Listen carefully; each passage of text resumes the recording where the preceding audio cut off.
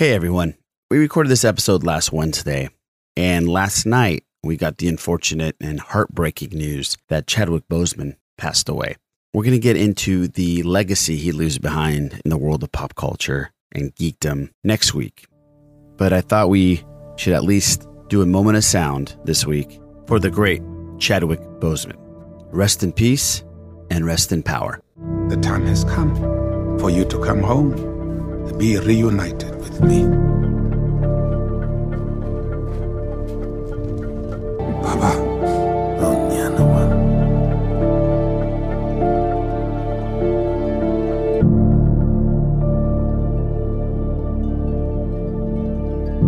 I'm sorry.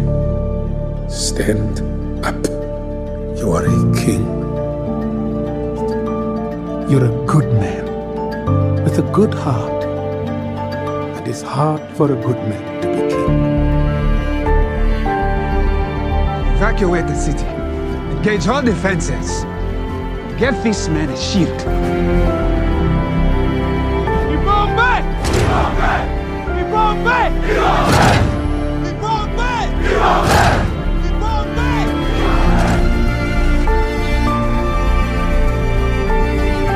Wakanda forever!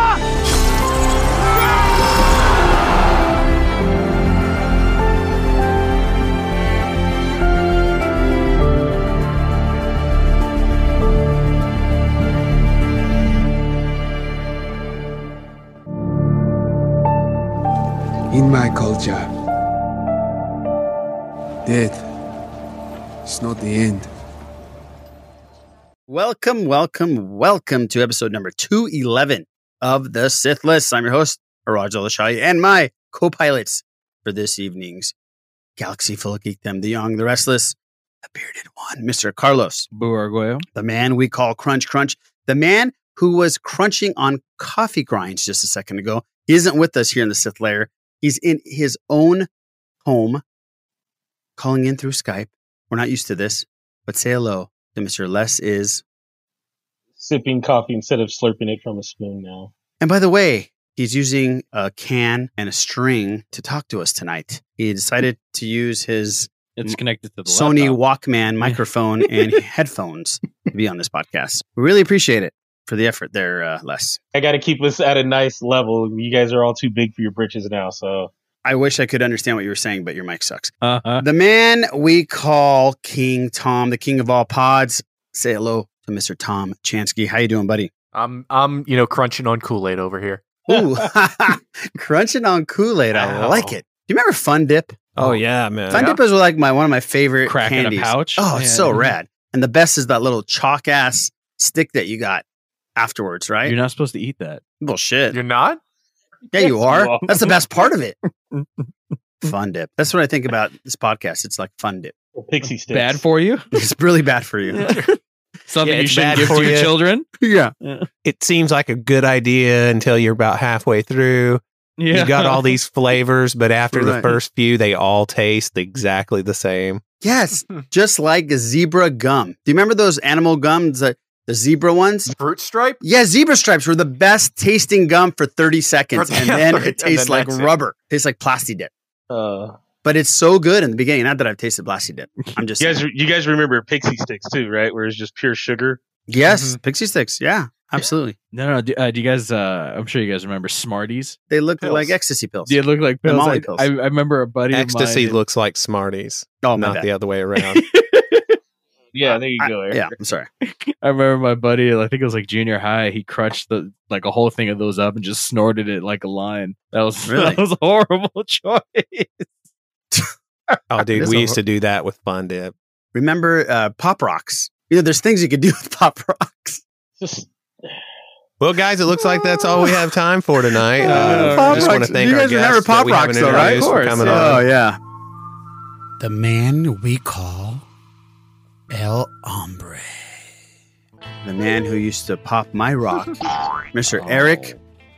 Don't you ever say that again. It besmirched my good name, sir. Eric Struthers, everybody. Here I am.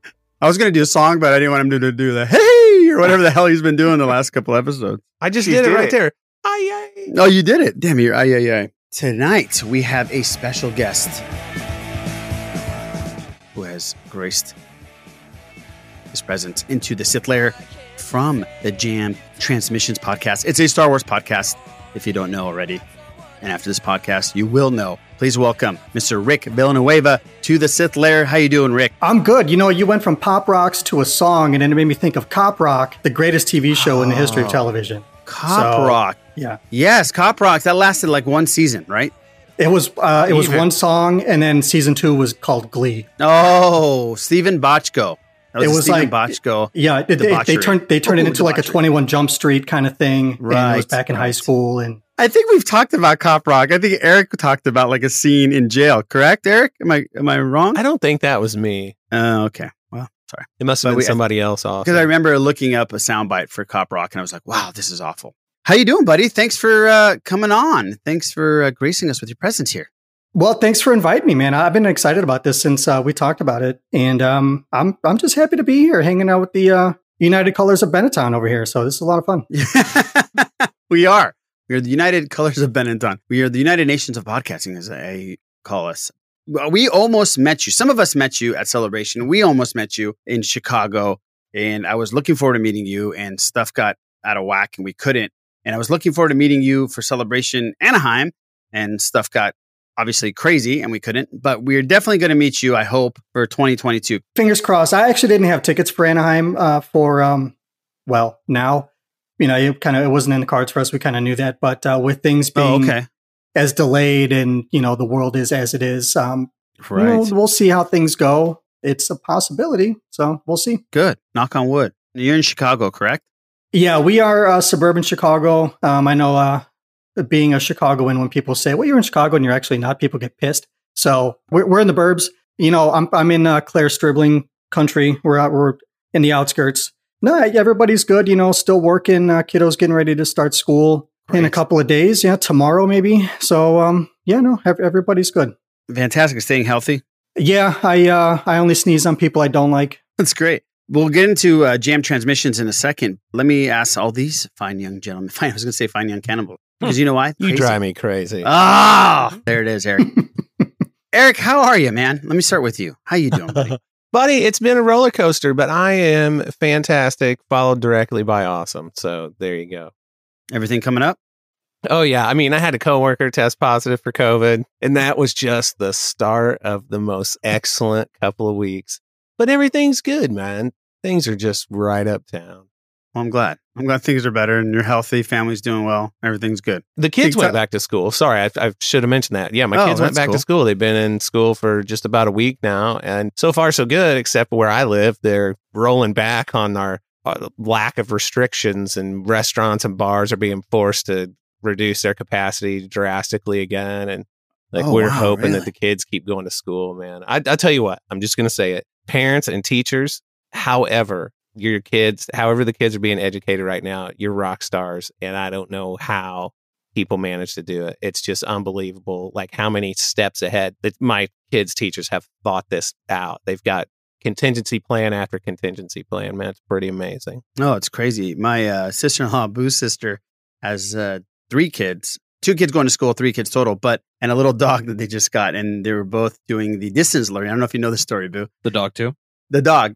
No, the dog. The dog has something to do with it. Oh, God. Because one of the kids was sitting down quietly doing stuff, and then all of a sudden, my sister-in-law goes, "The name of the dog is Queenie." In the background, she just looks on the ground and goes, "Queenie took a shit on the floor."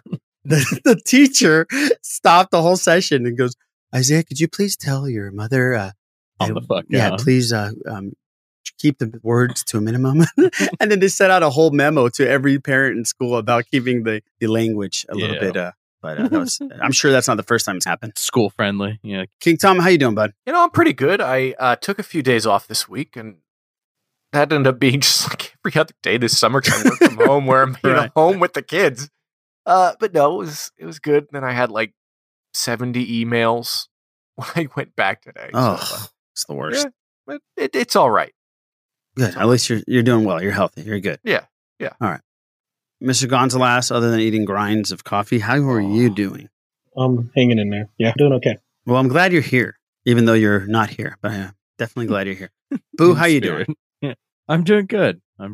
Yeah. Boo and I got to go to Arizona for a family trip, and we quarantined ourselves into this really nice suite with the whole family. And all we did is go to the pool and go in the room. Because it was 117 degrees. It's 117 degrees the first day in Scottsdale. Mm-hmm. And then it went down to 113. So very lovely for us. And then there was like one of those desert monsoons. Yeah. Thunder and lightning and it's pouring rain. And then the next day it's humid as hell. Other than that, it was great. Yeah. And then driving with 2 babies in the car for 5 hours. That was fantastic for me. With white noise in the background. I even played Star Wars lullabies to see if they go to sleep. No, that didn't work. Is that why there were hand marks in the steering wheel? Yeah, have indentations in the car. Well, I'm glad everybody's doing good. Now, Rick, please tell us and tell the listeners about your wonderful podcast, Jam Transmissions, so people can subscribe and listen and let us know. So I host a Star Wars podcast called Jam Transmissions with my good friend Pete, and I cannot claim credit for starting the show. Pete had a co-host prior to me. They took a little hiatus. Pete asked me to come on back in April or May or so, I think it was. We had a little bit of time to prep, and I've been on ever since. I've been on maybe 10 episodes now. We've been having a really good time. You know, Pete is another one of those guys that I had planned to meet at Celebration last year. Our paths just didn't cross. You know, it's a hectic weekend, so we didn't get together. But, you know, we had swapped phone numbers beforehand in the year and a half or so. Like a lot of people, we've become really good friends. I'm glad to have Pete and his wife Eden in my life, even though we haven't met physically. We haven't met in person, but, you know, the show's a lot of fun. We try to keep it very listener interactive. You know, we do encourage people to send in emails and things like that. We're not getting a lot right now because, you know, people are busy. Lives are what they are. But we're having a lot of fun doing book reviews and talking nerd. You know, it's just 2 guys and, you know, his wife when she jumps on occasionally, just geeking out, just like a little mini Sith Lair. You know, that what's great about this whole thing, I always say, is it's amazing. Like I felt like I've been really good friends with King Tom. The first time I met him was Celebration. And when he walked through his 10 feet of him walking through the pearly gates of our hotel, I got so excited. Last night I almost jumped him. Like we literally almost jumped and like hugged them. But it's so cool to like know someone and feel like you've known them and you're really great friends with them, but you still haven't really met them. And that's what's awesome about the Star Wars community. I always say that. We have so many great friends because of this. Like the celebration's happening, and by the time people are hearing this is already going to be done. But we're going to be in a massive celebration group chat. I think it's Friday with a ton of people, and hopefully that goes well because I think there's going to be like 35 people in it. But it's going to be our little mini celebration. It's so cool. Like those are the people that we're going to hang out with and meet and be with all weekend. And we missed the fact that we're going to do that. So we're going to get together and still try to do something. So I'm so glad. That's really cool, Rick. And when you meet Pete, I bet you won't be as tall as King Tom. That's for sure. Pete's got a little bit of height on me. I mean, I'm a hobbit in a world of men. So that's all right. Hey, before we get into like any of like the big news stuff, I do have something that I want to say. Episode 211. I'm so glad I got to be on this show because isn't this the show that Eric becomes an official member of the Sithless crew? I know he's been on occasionally, but I didn't know if he was ever like actually named. So I'm glad I could be on this one. We decided 211 was the actual date that we are going to officially make him a member of the Sith list. I'm feeling pretty good about it. I'm glad I could be here for this one.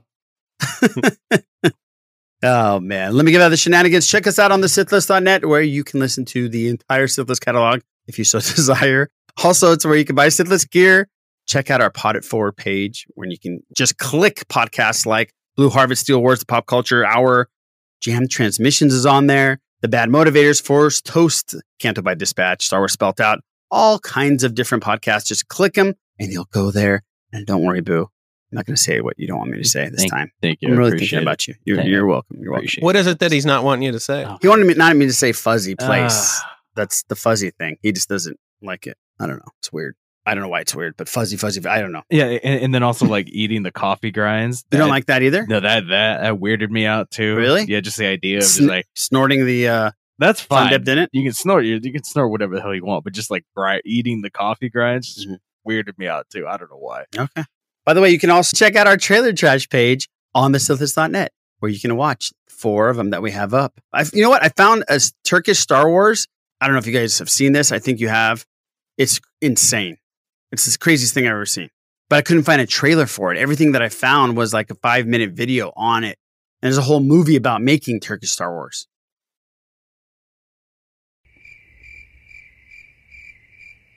We have a really interactive podcast. Well, no, it's just I don't trust you with the joke. The gobble gobble. Yeah, no, I swear to God, there's a Turkish Star Wars. I don't trust it. What is it? Yeah, you guys were waiting for me to give you a cheap joke. Yeah, is it just a bunch of turkeys running around with lightsabers dude, or something? I swear. Somebody back me up. Please tell me somebody who's seen Turkish Star Wars. It's some of the most sought after like mock toys. Turkish? No, it was a movie made in Turkey. Yes, that was a total ripoff of Star Wars. Yes. And some of the knockoff toys that they made are insanely expensive. Exactly. If you can find them. It's legit.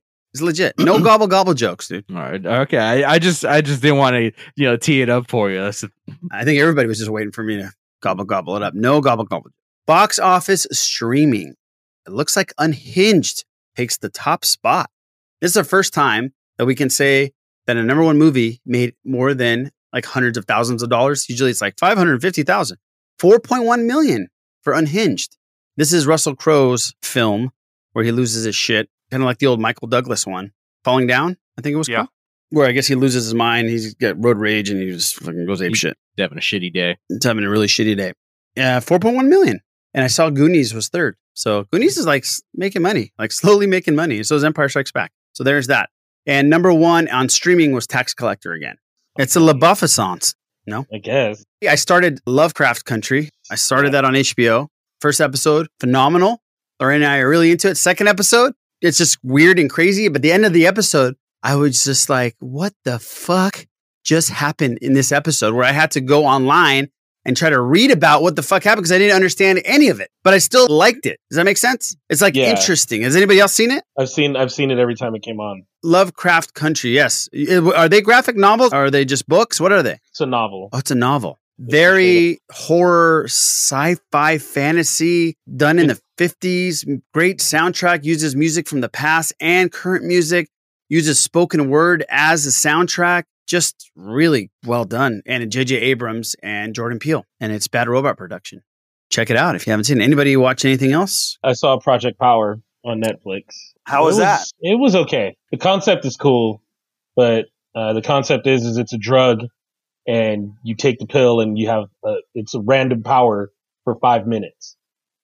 So it could be anything. And the problem is the side effects is a big deal. And then Jamie Foxx's character's got a major connection to the whole thing. So okay, it was pretty good. It was a pretty solid movie. Not great, but solid for Netflix.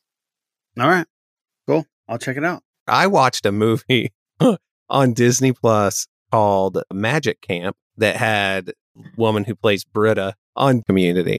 And a dude who showed up who it turns out is, I can't think of his real name. Now I feel bad. But anyway, he was also in one episode of Community. But they're magicians and they teach at this magic camp. And it's actually a really good movie. I was shocked at how funny it was. Right on. Disney Plus? Yep. Magic Camp. Magic Camp. I've been watching High Score on Netflix. How's that? It's really cool. It's like a history of video games, kind of a documentary thing. It's only 6 episodes. Oh, yeah. Yes, I forgot about that. I did watch a few episodes of that myself. I watched the first 20 minutes and then I couldn't watch it anymore. Not because it wasn't good. I had to do something else. But yeah, I am definitely going to watch that. That looks super cool. I wonder if Dragon's Lair is on there. Do you guys know that Ryan Reynolds is going to do a Dragon's Lair film? Did you guys hear about this? No. I'm not fucking joking. I'm not fucking joking. I'm serious. Every time I say something, you guys think I'm joking. Ryan Reynolds is signed up to do a Dragon's Lair film. No, it's legit. I read it on Variety. So that's interesting. He's in production of trying to get it all together, but then COVID happened. But he has the rights to it. That's cool. Yeah, and he sold his gin company, and he made $600 million. By the way. Yeah, that's the thing now is to start a booze company and just sell it. Isn't that crazy? Yeah. Who's drinking his booze? Like, have you ever Aviator? Is that what no it's called, right? Aviator? Yeah, it's Aviator. Aviator, Who goes to a bar? I mean, I'm gonna ask Rick. Rick, are you a bartender? No, see, I don't know where that came from. I've worked in bars, and I think our like signals got crossed. Right, I still work in bars. I work construction. Somebody told me in Chicago we're gonna go to Rick's bar. He's a bartender. Yes, I remember. I was there. I heard that. Yes. Yeah. No, that was I was talking with Johnny Grosso beforehand, and I have friends that work in bars. I worked in bars for years and years, and I still have friends in the industry. So I was like, you guys should come up to my friend's bar. It's a small place, but it's loud. And he was like, yeah, no, we just kind of want to hang out. And I think signals got crossed and it turned into, well, that's Rick's bar. And I'm like, no, it's not my bar. But has anybody ever heard anybody go up to a bar and ask for Aviator or ask for like George Clooney's tequila? Like I've never had anybody around me even try that stuff, but they sell their alcohols for like, I think Clooney was sold his for I think $1 billion. $1 billion or some shit. Yeah. So I don't understand. I don't know. We need to start a Sithless alcohol. Maybe it's just above us. Maybe it's just high society. Oh yeah, you're right. Maybe it's highbrow. You got to start some the Sithless coffee beans that you eat raw out of the bag. Oh, there it is, and some Fun Dip and some hazelnuts. Ooh. Hey, real quick, something else that I've been watching that I wanted to talk about. I don't know, with smart TVs and stuff, we have an LG TV, and you get like a ton of just like kind of internet channels. They call it like TV Plus. Yeah. There's a whole channel that is dedicated to playing nothing but old episodes of Showtime at the Apollo. We've been watching it for the last couple of weeks and just like finding stuff from it's like late 80s, 90s. Sinbad is hosting, before. And it's been really weird to go back and see, like, to listen to like some of the comedy that was on. That would not fly today. Trust. Yeah, no, it's cool to see like old like Wu-Tang Clan on there. And EPMD, we saw a couple. Oh man, it's like trip down memory lane for me. Yeah, it's great stuff. Yeah, it's great. Def Comedy Jam was awesome too. There was a whole scene. Oh, with Showtime at the Apollo at that time it aired much later than anything else. Mm-hmm. Like 1:30 in the morning. You had to stay up for like the long hours of the night, like literally almost demon time. Yeah. Here in Chicago, it came on after SNL. And then after Showtime at the Apollo ended for a couple of years, they had, I don't know if you guys remember, the Uptown Comedy Club.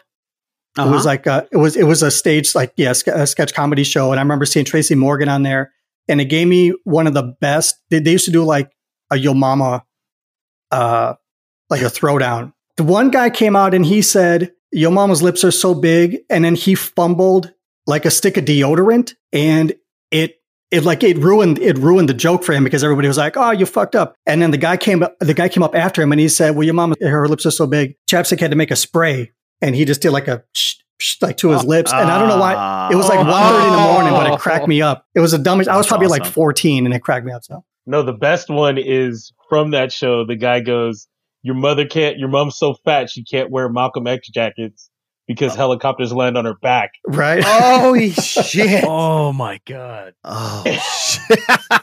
That's really good, man. That was, for me, that was probably the best one I ever heard.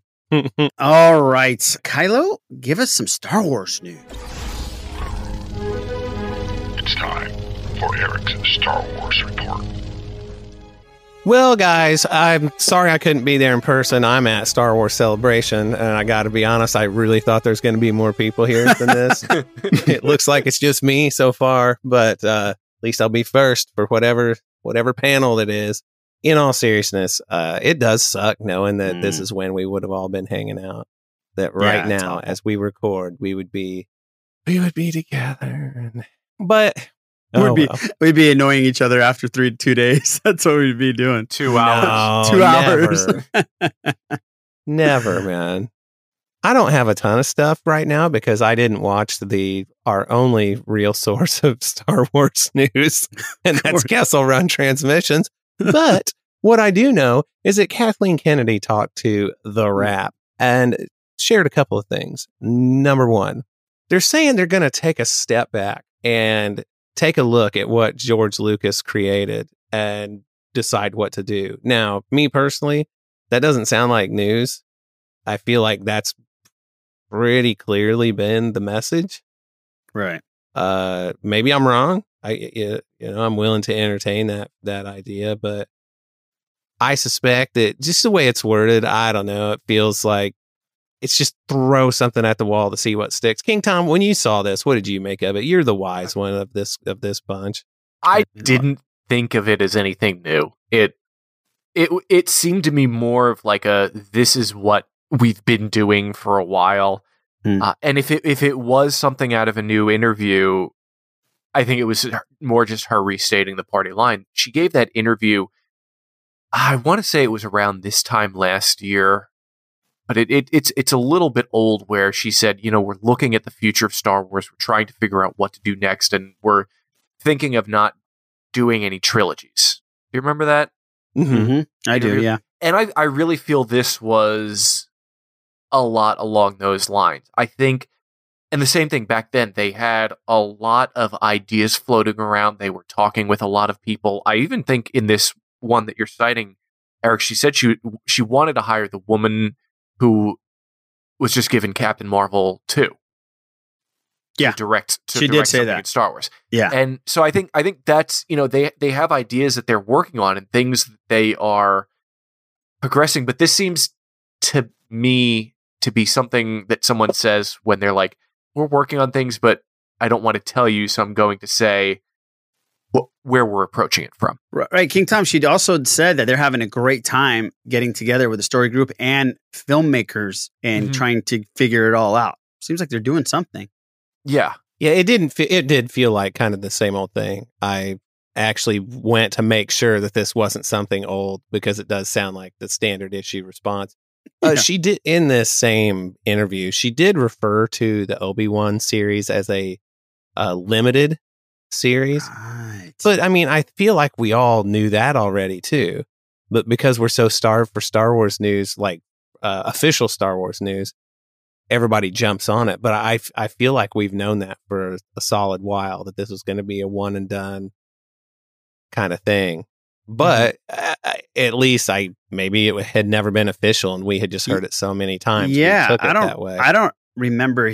I don't know, maybe because I just don't remember, but I don't remember hearing that. I didn't know this was going to be just a one season thing at all.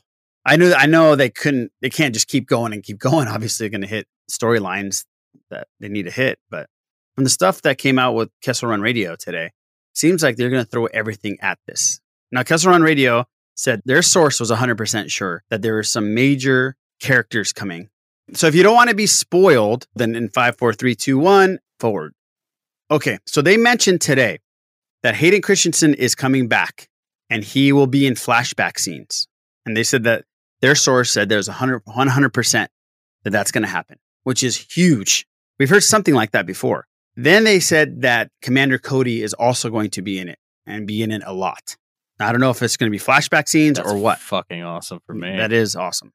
So those are two big things. And it's going to be the hunt for Ben Kenobi. It's not going to be just Kenobi watching over Luke and just sitting there like a hermit. Vader is allegedly, the storyline is going to be Vader's going to send off bounty hunters to go after Kenobi one at a time or whatever it's going to be. So if it's going to be a limited series, it looks like they're going to put a lot into it. And if you're going to have those characters in it and those actors in it, at least Hayden back, that's a huge thing. I know we talked about this a little bit with Maria when she was on with the Sisters with Sabers. They heard it officially now through their source. So what's your guys' reaction with all this? I'm one of those fans that I'm like, I'm good with whatever you give me, and then I'll just judge it afterwards. So, we got those reports from, I think it was like Latino Review about Hayden coming in a month or two ago, somewhere thereabouts. And, everything at this point is it's all kind of hearsay and conjecture. And I don't want to diminish anything that Corey and Noah are doing, because I think they're doing a fine job. But it's one of those things like we won't know until we know. If Hayden is in it in flashbacks, it only makes sense, as far as what role he plays in that. If it's, it would be cool to see things that are more, kind of Clone Wars era, kind of brought to life on screen. I don't know.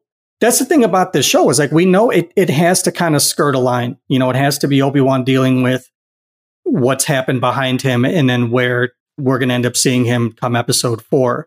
And if he's dealing with some kind of trauma, some kind of, for lack of a better term, PTSD, the bad memories of time missed with Anakin, to see those two actors in Clone Wars attire on screen, live action, would be really cool. I just really hope that,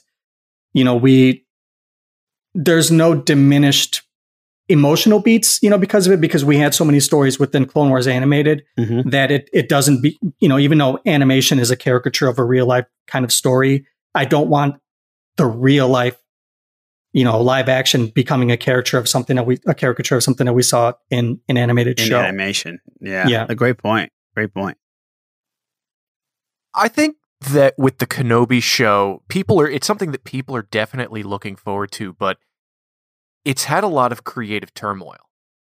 They've had they hired one writer last year, and I think there was someone else working on the show before him, and now Deborah Chow is in charge.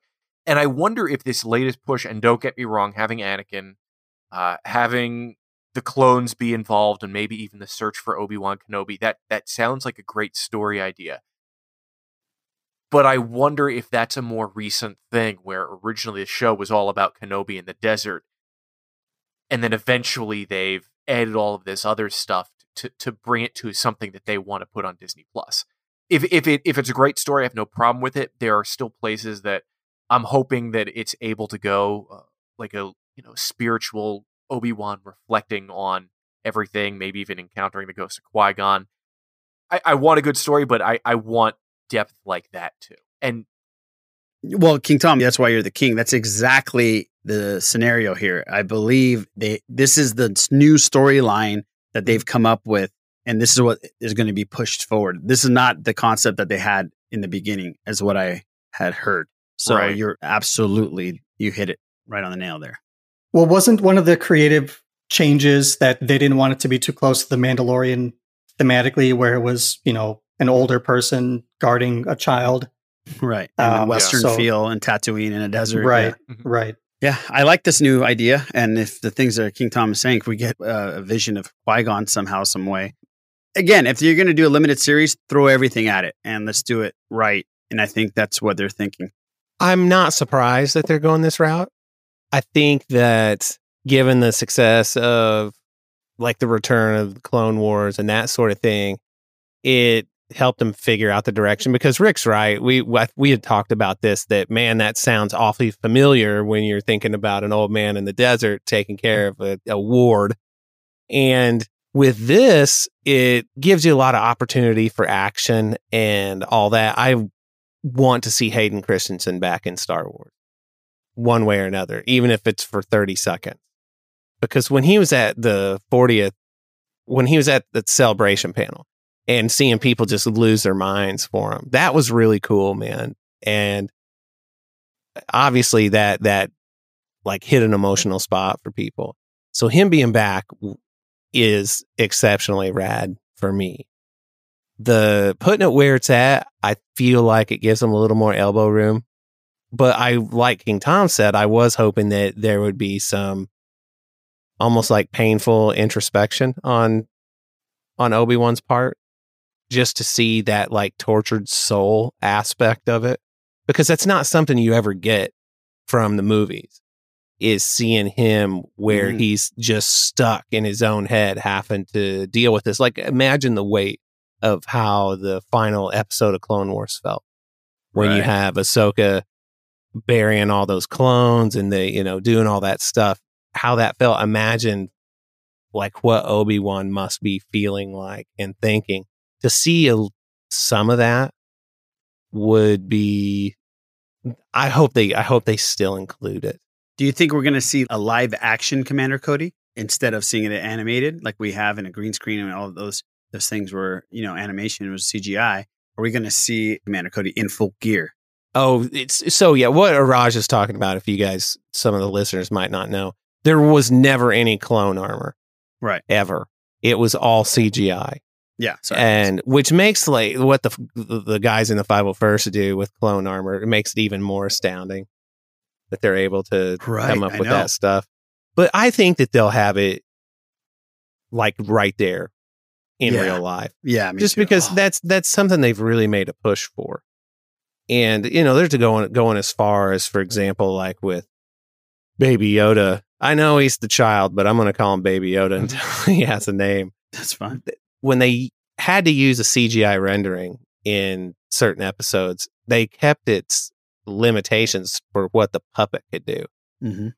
And so obviously that means the realness is important. And there's no reason for them to not have a physical set of armor there, because I'm hoping that we'll get some helmet off action. Oh, yeah. And I think for up close scrutiny, that would be a lot harder to do than fully helmeted if it was all CGI.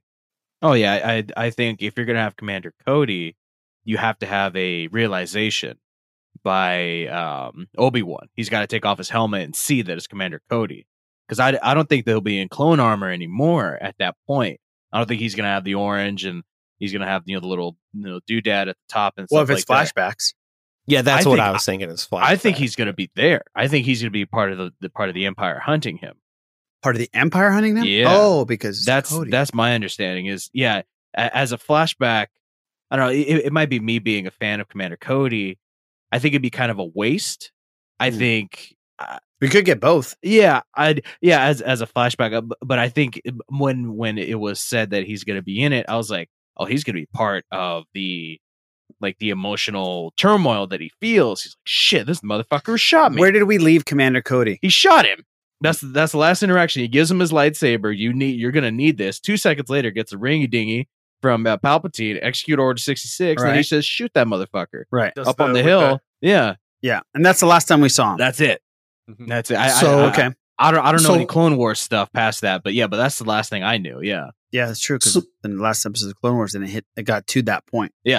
Okay. So what if the next time they come together, it's like Obi-Wan comes out from like behind a bunch of trailers, like the detective from Dexter, and he's just a surprise motherfucker, and he just runs him through with his lightsaber. That's what I'm hoping for.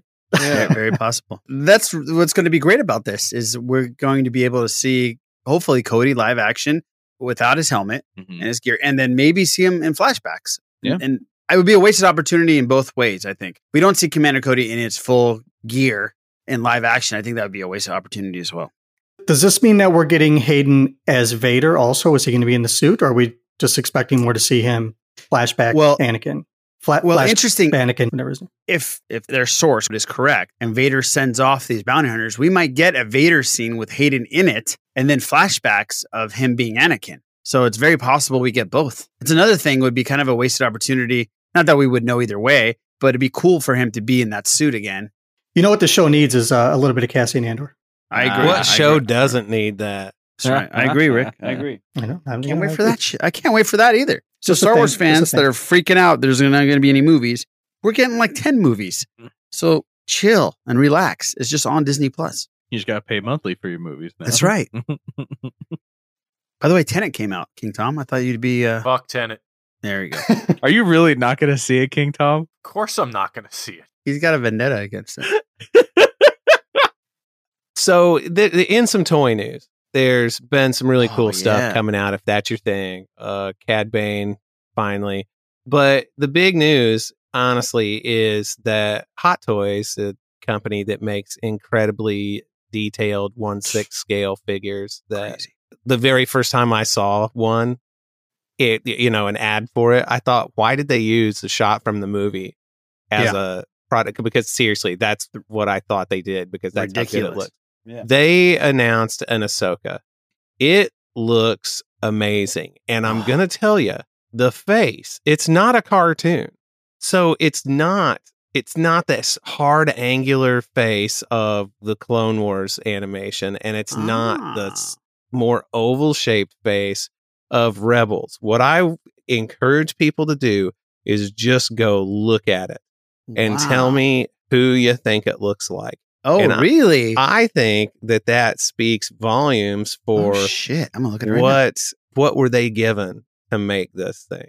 Well, that's interesting because the guys from Kessel Run Radio have some news about that specific question.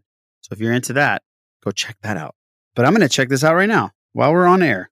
There's not a Hot Toys Rafa. God damn it. You don't have a blow up one? He has a 1-to-1 scale one at home that walks Rick's and been talks. Rick has been just floating just gems out there. Yeah, he has. I love it. That is my old co-star here. Rosario Dawson? Rosario Dawson. That is 100% her. Ooh, look at this. It looks quite a bit like her, yes. You're right. Yeah. Wow. That's awesome. If that's how she's going to look, then sold. Thanks for playing. You can get one of those for $250 also. I should just they're so expensive, but they are so beautiful. I know our dear friend Haas Burkhardt, he collects them. And during Celebration Orlando, we went on a hunt looking for a bunch of them. Or when he came down here, we went to a place and looked for some. They're freaking just beautiful. So we talked about how Celebration would be this week, and it sucks that we're not there. Just keep on reiterating. No, but because I have a question. Debbie Downer over here. No. I have a question.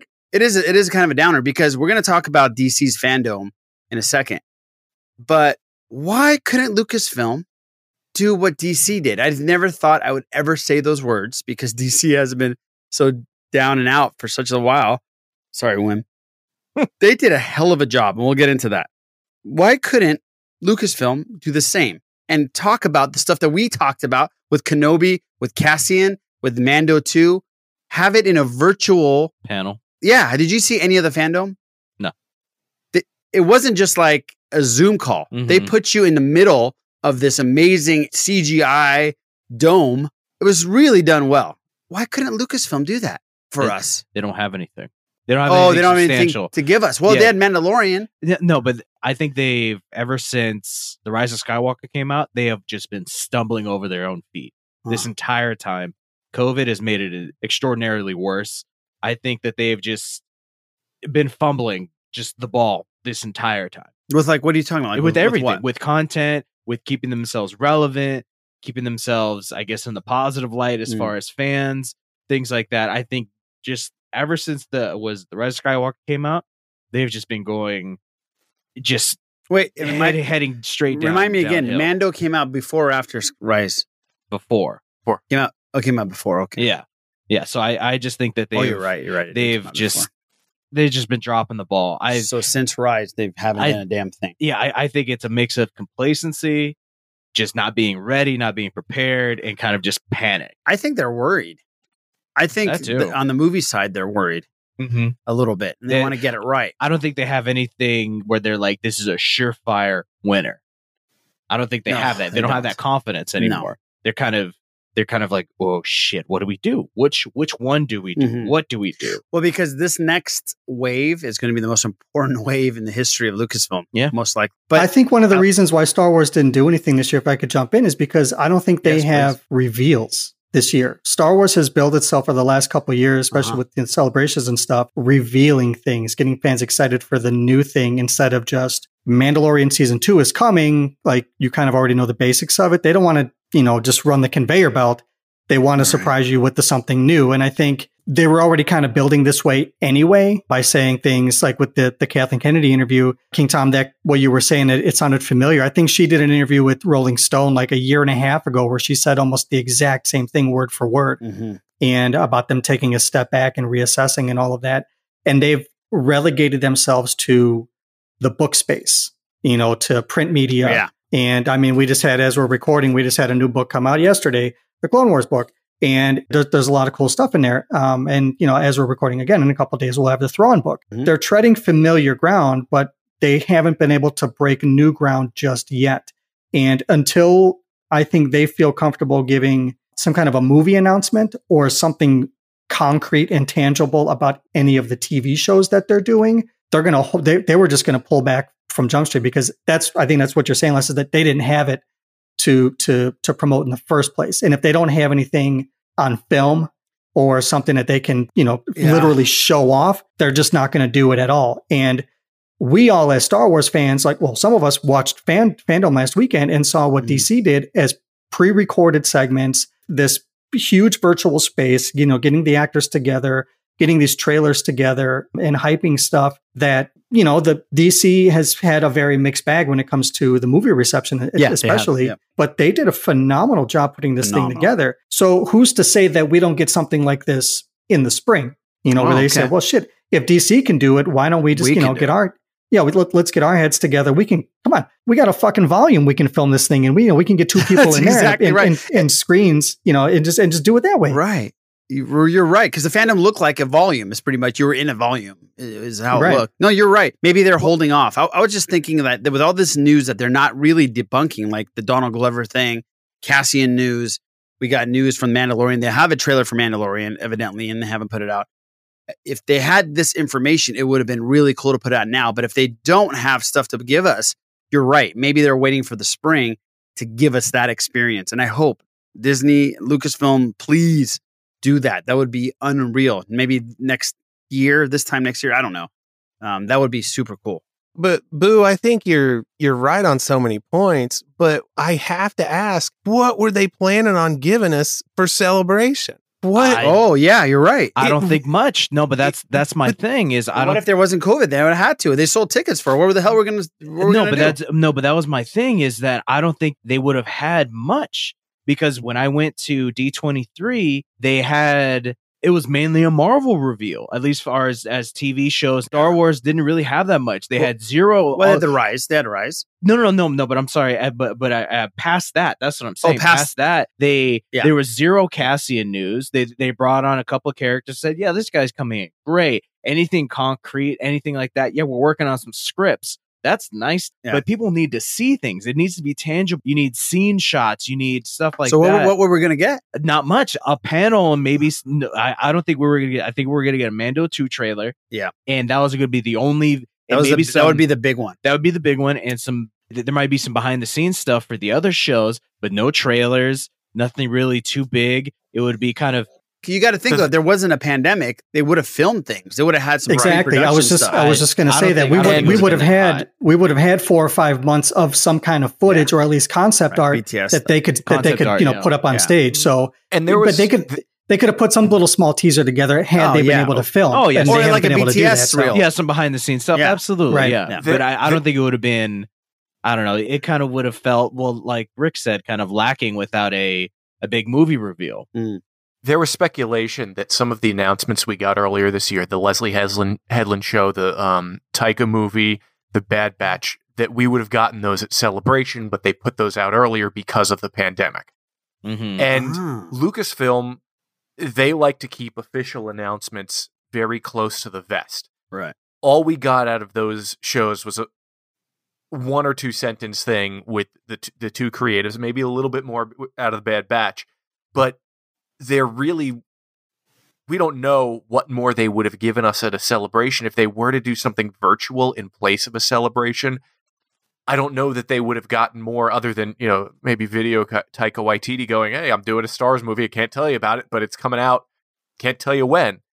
So maybe first of all, there wasn't that content there. The other thing is, before Fandome, the really only other online fan experience was Comic-Con at Home this year. And I watched one of those panels. It wasn't that great. It wasn't good. It was like you said, it was just people on a Zoom. And I think they probably at the time saw, well, this is what an online experience would be like. We can skip that. So it's a combination of the two in my mind. Yeah, good point. And hopefully they do what Rick is saying, because that would be great if they have stuff to let us know, let us see and let us know what that stuff is. It would be great to see concept art, but I really don't think Lucasfilm under Disney shares concept art beforehand. Just Rogue One. They did. Yeah, just Rogue One. Rogue One. They did this not weird. It was actually really cool. That whole little teaser that they did through the forest. But even that was Celebration only. That was Celebration only. Yeah. But I'm thinking like back to the days of the prequels, you would see concept art from official channels, but we really haven't seen much of that under Disney. True. In lieu of Celebration, there is a fan-run virtual convention that's happening this weekend called Force Fest, and it's a lot of podcasters have gotten together. I don't know all of the quote unquote charter members. I know like Chatter Squadron and Scott Walking Through Neverland were two of the many that put it together. And being friends with Tyler from Chatter Squadron, we've been kind of talking behind the scenes about doing some things. And myself and him and our dear friend and soul sister Marie were hosting a show as this episode comes out, it should be out already, about mental health in Star Wars and how Star Wars has kind of helped us cope with some mental illness things and just mental wellness. But there's a whole slew of panels from collecting to the future of Star Wars to music to, breakdowns, analyses, whatever it is. Lucasfilm gave their blessing to put this con together. No way. That's great. Right. So from what I understand, they are not doing anything in an official capacity. Their blessing has just been, there's limitations on what could be said. Yes, you can do this, but you can't say like, it's definitely not a celebration. You cannot say celebration in any of the, promotional material that you're doing, but it can be, just this fan run thing. So there's going to be a ton of panels over the course of this weekend as this releases, and it's all on Get Vocal, which is it's GETVOKL. So if you want to see any archive stuff, and I'm sure a lot of the podcasts that are hosting panels and things like that will probably just load them on their normal feeds anyway. So we'll be able to hear audio and stuff. So, but it's going to be a great time. And a lot of stuff is happening. So we'll put that information on the show notes as well, so you can click on that and check that out. That's amazing. That's really cool. So if you're missing Celebration, there you go. That's fantastic. I think it's time for a little Naboo. Cake Boss Ralph, hit it. I gotta tell you, this game isn't fun. I say that not with love, but with brutal honesty.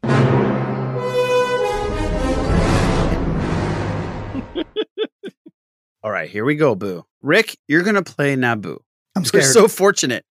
Yeah, I'm so you are scared. the lucky one. You're so lucky. And Steele sent a tweet out saying that you missed it, but he understands why we don't want it anymore. He missed the pain. He missed the pain. He missed the pain. So, Boo, go ahead. All right. I think we all know how to play this game. I hope so. Again, Do you know how to play yeah, this? It's my game, goddammit. I know how to play very it. questionable. Play it whatever way I want. I'm Alex Trebek. Okay? I'm in control. Thanks, Johnny. I'm Pat Sajak. Okay, so statement number 1. Revenge of the Sith was the only Star Wars movie not to pick up a nomination for Best Visual Effects at the Oscars. R2-D2's signature whistles are actually baby sounds manipulated to sound electronic. Statement number 3. A remix version of the original Star Wars theme was number 1 on the Billboard Pop chart in October 1977. Okay. Well, I know one is completely true. No, I'm not saying one. I saw 1 out of the 3. I'm for sure. Why are you confusing people in the game? Well, it's not like that's hard to do, Boo. Go ahead, Rick. Which one is false? Which one is Naboo? All right. Well, if it's coming to me first, I'm pretty sure Miko's Star Wars theme went number 1 back in the day. Disco Star Wars. Yeah. I'm not sure about the Revenge of the Sith one, but I'm pretty sure that R2-D2 was Ben Burt manipulating whistle sounds on his own. So I'm going to go with the R2-D2 one. Okay, that's your final answer? Yeah. King Tom, what do you think? I think number 1 is correct. I However, I have issues. Here we go. My typical issues with 2 and with 3. With which one? 2 and 3. Oh, 2 and 3. Oh, Okay. man. R2-D2 was baby sounds manipulated by Ben Burt, but the baby sounds were made by Ben Burt himself that he manipulated. So, are we counting those as baby sound? That's my question about Are you number saying 2. that, okay, so Boo, you're saying that there wasn't I'm not actually... saying anything. No, you motherfuckers have to decipher this. I ain't giving you shit. Stop. So- This is so not a Ben game Burt- played. I'm not going to give you the fucking Why answers. does this happen every time we do this game? Okay. And it's No. people that are listening, we're not doing it on purpose. We are Boo really is doing confused. it on purpose. Boo I'm is. doing it on purpose. Absolutely. I want Number to see those hamster wheels turn. Eric, people. what do you think? It gets No, some there's steam out something those about ears. number 3 also. Boo said that it was at the top of the charts in October of 77. Oh, here we go. The Typical Star Boo. Wars remix was at the top of the chart my birth week. I was born in September 77. I swear to God, Boo, if that's it. If you fucking just change the months That's up in a for year. you guys to decipher. It's such a bullshit. King Tom just Dr. Stranged you with the music trivia right there. Yeah, you did, Dr. Strange, you. Pulled a Benedict Cumberbatch and just said, "No, Yeah, he used the time stone and went back. He's like, wait a minute, let me double check on this. Yeah, no, you're wrong. Yeah. Struthers, what do you Boo, think? I've come to bargain. I don't know, man. We're gonna do this all fucking day. Because I feel like it's some weird legal loophole, just as King Tom has laid out. I there, agree. that I can't remember because I know that song was on that it charted for a little bit. So possibly he said it was at the top of the chart in October, not that I see what moved to the top in October. Gotcha. So I just, dude, this whole game is a scam, and it's just not fun. What did Rick say in the first place? I totally forgot. Rick, what are you saying? He said the R2D2 one. R2D2, okay. And that's where I'm leaning toward, too, because I suspect it's going to be, haha, it's the baby noises weren't a baby. Okay, Boo.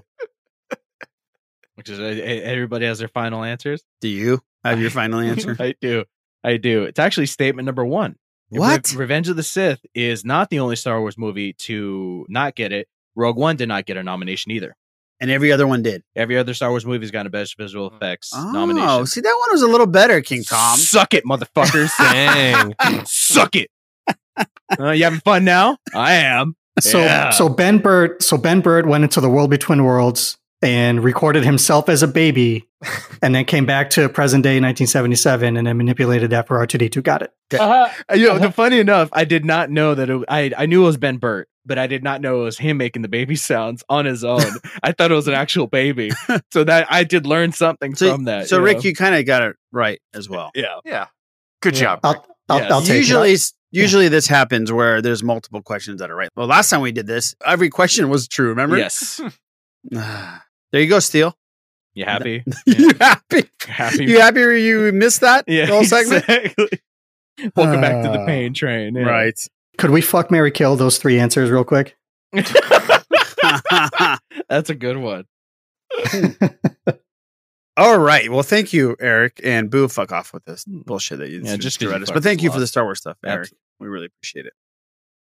Pop culture reboots and remakes real quick. By the way, one of my favorite shows, West Wing, is reuniting for a couple episodes. I think 3 episodes. They get to sit down and do a table read with every single original cast member. So they're trying to get everybody to go out there and vote. And they're doing a special table read, and it's called A West Wing Special to Benefit When We All Vote. There's 3 episodes that are based on exactly that, of voter suppression and getting the word out to vote. And so I can't wait. Bartlett's coming back to be president.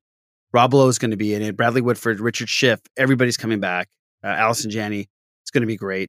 There's probably like 7 West Wing fans that listen to this podcast, but just want to throw that out there. It's still on my Netflix list to watch. It's fantastic. I'm telling you, I try to have Lorena watch it. She's watched 2 episodes and goes, I don't like shows about politics. I'm like, well, you're not going to like this one.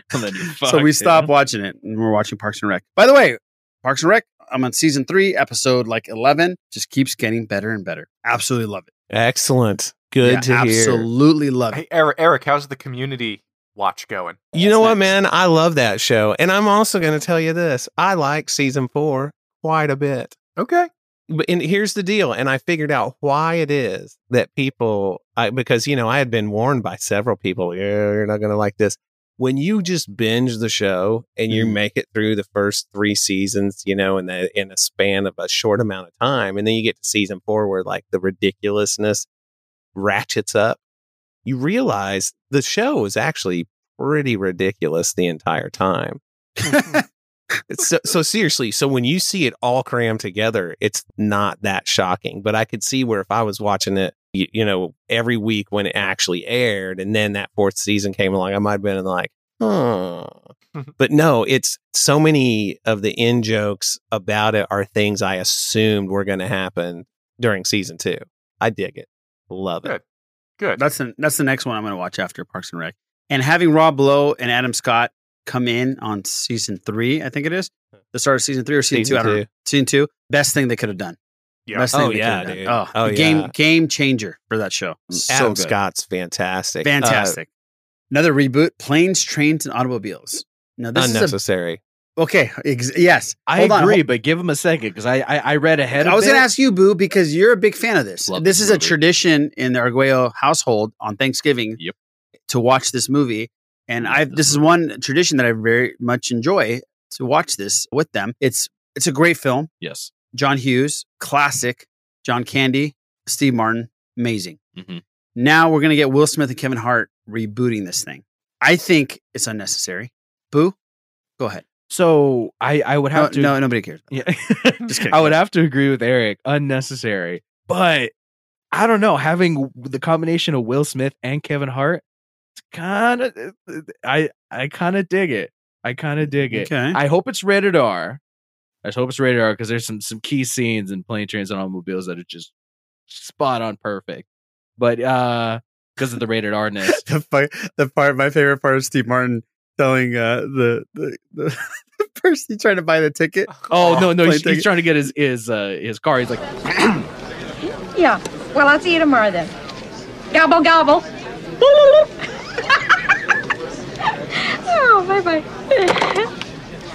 Welcome to Marathon. May I help you? Yes. How may I help you? You can start by wiping that fucking dumbass smile off your rosy fucking cheeks. Then you can give me a fucking automobile, a fucking Datsun, a fucking Toyota, a fucking Mustang, a fucking Buick, 4 fucking wheels and a seat. I really don't care for the way you're speaking to me. And I really don't care for the way your company left me in the middle of fucking nowhere with fucking keys to a fucking car that isn't fucking there. And I really didn't care to fucking walk down a fucking highway and across a fucking runway to get back here to have you smile in my fucking face. I want a fucking car right fucking now. May I see your rental agreement? I threw it away. Oh, boy. Oh boy, what? You're fucked. That's such a classic. So good. Yeah. Such a good movie. So I kind of dig it. Those aren't pillows. It'll be interesting. Is this the first John Hughes movie that'll be remade? Good question. Because these are essentially American classics, right? In my eyes, if because comedy movies are kind of seen as to a lesser degree, but these are American classics.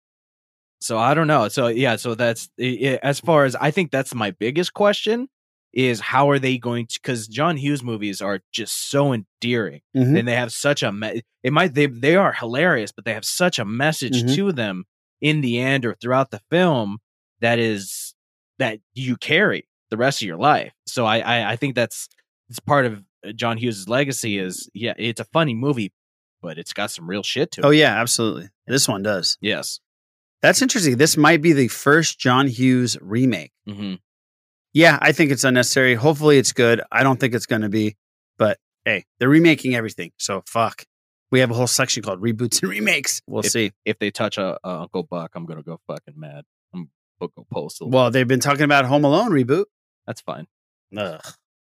What's it? I have another reboot. Who remembers the Powerpuff Girls? Oh yeah, I remember the Powerpuff Girls. So the CW is making a show where the Powerpuff Girls are 20-somethings and they're resentful for losing out on their childhood by being superheroes.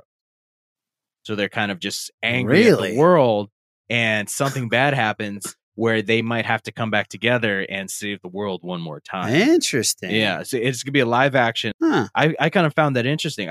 No.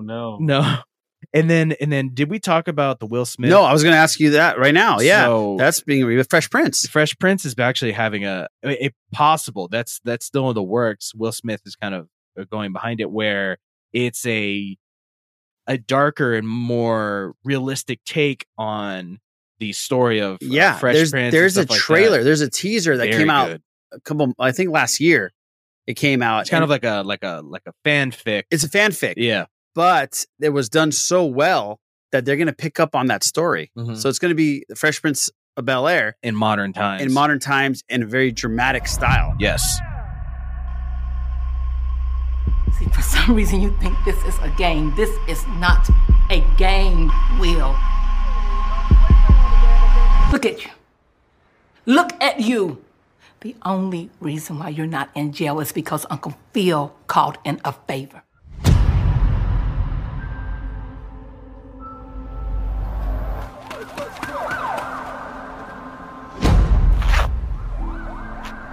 You are carrying a gun on the streets to protect yourself? I've done my best, Will.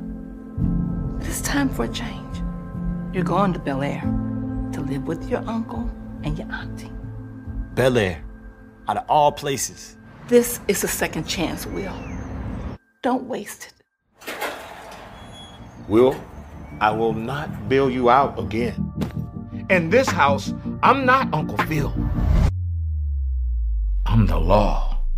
Have I made myself absolutely clear? Yeah. Yeah. There are no butlers to clean up your messes. You've got to be responsible for yourself. So, Will, what brings you to Bel Air? I got caught with a gun. How are we related again? Shut up, Carlton. He's from the streets of Philadelphia. Will needs discipline. Just a little time. Just a little time and a little love. We are what he needs. Why don't you go back to Philly? Born and raised, right? You think I would ever want to be in this life? You're not welcome, Will. This is fake. Wherever you from, this is fake. You didn't do anything to earn this. I never had nothing. My life ain't a sitcom, I guess. I don't even feel like I belong here. Just give it some time. Everything happens for a reason. Yo, you must be from Philly. Yeah. What's up, man? I'm Will. Jazz. Jazz. It looks very cool. I could do it. It looked pretty cool. I'm not gonna lie, good, it looked pretty cool. They touched on issues of the time in the original, but it was through the lens of comedy. So Will would always be goofy or whatever, but I could see it being a much more serious tone, and I'm okay with that. You may just have to call it Fresh Prince, though, not just Fresh Prince of Bel Air. I think it's just called Bel Air. Yeah, I think it's just called Bel Air. Yeah, it's just called Bel Air. Uncle Phil ain't gonna take no shit. Uncle Phil is very pissed off in this trailer. Uncle ain't taking shit. He's dropping the fucking hammer. He's dropping the gavel hard. He's not happy. Now, comic book TV movie news. Now, there's a lot.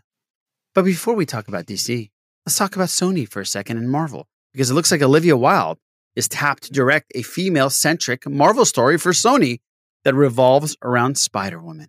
Sony Pictures is not only growing in the slate of its universe of Marvel characters, but it's building on the female characters at the center of it. And it looks to have landed one of the most sought-after female directors in Hollywood. Sources, this is from Deadline, by the way, tell Deadline that Olivia Wilde has closed a deal to direct and develop a secret Marvel film project revolving around a female character in the universe. While not confirmed, everyone is expecting it to be Spider-Woman. King Tom, Les, give us a lowdown on Spider-Woman. How important is Spider-Woman in the whole Marvel universe? And is this a good idea for Sony to be throwing out there in the Spider-Verse?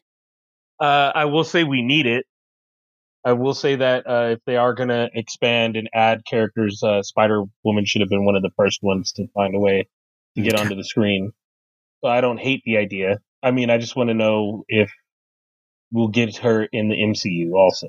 Will they work out a deal to... Oh, I see. Those characters, because she does play a pretty big role. And then again, like I said, you still want either her or Spider-Gwen or... some, or Silk or someone like that to come in and be a female, which is ironic, right? Because Spider-Woman does not have spider powers. Right. So it's not like she's got webs and all that stuff. She's just it's just her deal. Like, really? Oh, I didn't know that. Oh, yeah, okay. She's not. Yeah, go ahead, King Tom. King Tom, give us a lowdown on Spider-Woman. Well, Spider-Woman as a character started in the late 70s, and they like Les said, they tried to make her as separate from Spider-Man as they could. They set her out in San Francisco instead of New York. And she was a secret agent. I think she worked for S.H.I.E.L.D. or a Hydra pretending to be S.H.I.E.L.D. And she can crawl up walls. She's super strong. She has, is it Venom Blasts or Psychic Blasts? Some psychic or psycho or some type of some type of blast, yeah. Right. And they had a cartoon in the late 70s that's on Disney Plus. It's pretty good. I watch it every now and then. And the character during the 80s, she lost her book, and then they came back with a second Spider-Woman, another psychic type power. But Spider-Woman is kind of back in fashion in Marvel because the original is back in her own book. And like Les said, I think it's a great idea. She doesn't get as much attention, obviously, as Spider-Gwen or any of the others. They had a pretty groundbreaking run with her a few years ago because the character was pregnant, and they launched a book with her. Oh, wow. Pregnant. So she's been around for a while. Marvel has done a lot for her. I'm looking forward to this. This is probably the first Sony associated Spider-Man movie or associated with Spider-Man that I'm looking forward to. Okay. You're not really looking forward to Morbius? Can't say I am. Okay. I used to mix up the names of her because her is Jessica Drew, right? Jessica Drew, and Julia Carpenter was the other one. But when the Jessica Jones show came out, I'm like, oh, hell yeah, Spider. And I'm like, yeah. Oh, no.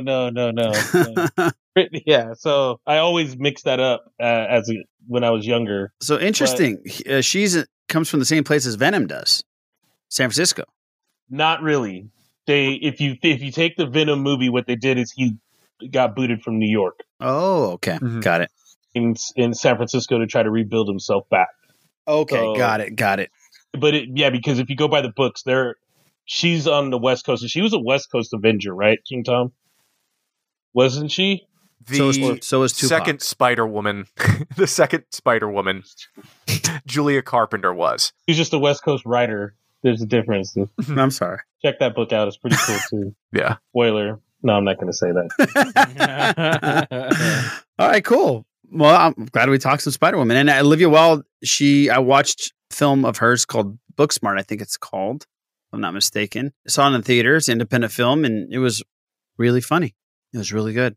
Female-centric cast, and it was really good. Just hope we get at some point a crossover or something. Just get to be able to use them. I mean, they've been able to make it work, and like the media likes to play out the negotiations whenever things get a little testy. But I would really like them to find a way to get her to crossover. Got it. The Whim, this was your week to stand up on that pedestal and say, fuck everyone else. DC rules this week and this month. It's a pretty big pedestal. DC, I will tell you, you did a great job. Fantastic job with Fandome. Fantastic jobs with everything that you're doing, it looks like, in the near future, from video games to film. Rick, you were mentioning that you saw a majority of Fandome, or did you see certain things, or how did it go with you and Fandome? We had the Hall of Heroes on most of the day when we weren't out, but I was only really paying attention to maybe 3 or 4 of the panels that they had throughout the course of the day. It kicked off with Wonder Woman, which was pretty cool, and then Linda Carter came out, and she looked fantastic. Yeah, she looks great. Yeah, she looks great. She's really cool, and she's very active right now and on Twitter and promoting Wonder Woman and strong women and strong females. She's great. Let's talk about something we didn't get a chance to talk about because it broke after we recorded, that Ben Affleck is coming back. Not only Michael Keaton's coming back, but Ben Affleck's coming back to reprise his role as Batfleck. So this is pretty interesting because Flashpoint could be a game changer, and they've been officially announced that it is going to be Flashpoint. I know, Les, you were wondering if that's what they're going to do. That's exactly what they're going to do. This could change a lot of things for DC, and it could make everything else just work, if that makes sense. The Joker film, the Batman film that Matt Reeves is doing that we'll talk about in a second, all the Suicide Squad stuff, Birds of Prey, Aquaman, this can make everything work out for DC. Rick, what do you think about Batfleck coming on board and reprising his role with Michael Keaton? If I got to be honest, I'm probably in the minority. I could really care less about Ben Affleck being in his movies. He's one of those actors, and this is a problem that I have for myself, that when an actor gains a certain level of notoriety, I cannot help but just see the actor and not the character. Oh, yeah, right. Like De Niro, like Pacino.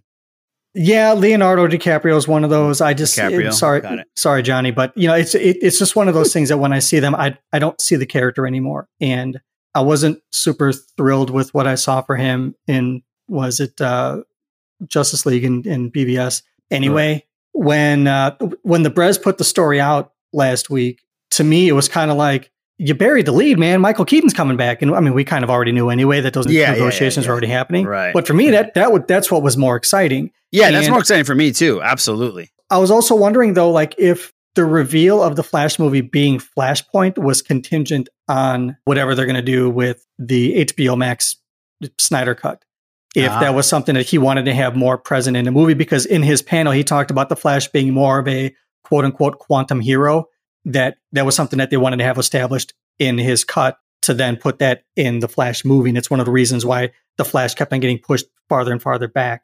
Right. And this leaves it open. They say that Robert Pattinson's not going to be in this thing, but you never know.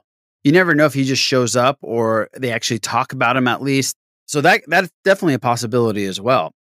I think that what'll happen is if this is the Flashpoint as some of us know it, I think Batfleck and Keaton are gone after this. Oh, I see. Yeah. Well, yeah, I have a feeling too that this is it.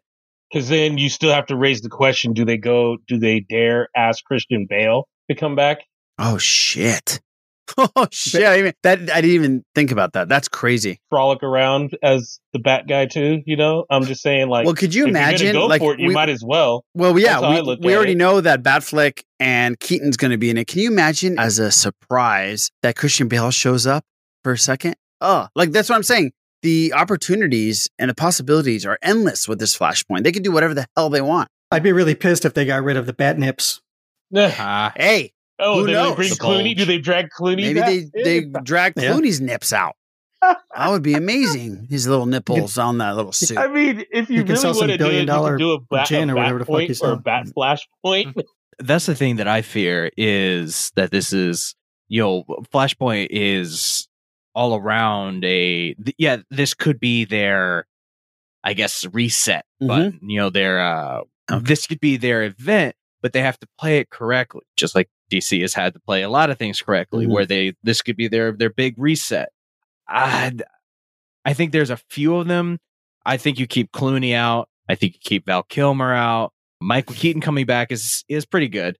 It's pretty good. Michael Keaton come back is amazing, especially for our generation. It's amazing. He is the Batman. Yes. I think, I don't know why.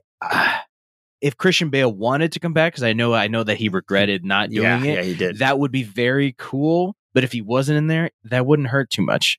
That wouldn't hurt too much. I think Bale's Batman is okay, because Nolan's Bat universe is completely, if you think about it, it's completely void of the super powered. Like, it just doesn't give it off whatsoever. Right. And the Flash and all the those super powered beings. That's true. That's true. That has nothing to do with anything. Would have tipped the whole thing, Yeah. It would have just messed that whole thing up. So, I mean, I think he's safe. And then I think the way they do it, if I'm not mistaken, they number their Earths 1 through 50 or something like that. So Pattinson's Batman, if I'm not mistaken, he's on Earth 2. They can do this whole Flashpoint thing and just take care of the Justice League, the Snyderverse, and use it to take care of the Snyderverse, and then have offshoots and do all kinds of, I mean, they can do a lot of stuff. If they really wanted to connect things, they really could too. But I mean, having both of them come back, I mean, I really don't care about Affleck's Batman coming back, but Keaton's pretty cool, and I'd like to see what they do with him, because he could easily be the older Bruce Wayne that is there for Batman Beyond. And that's Terry McGinnis Batman, the animated. Right.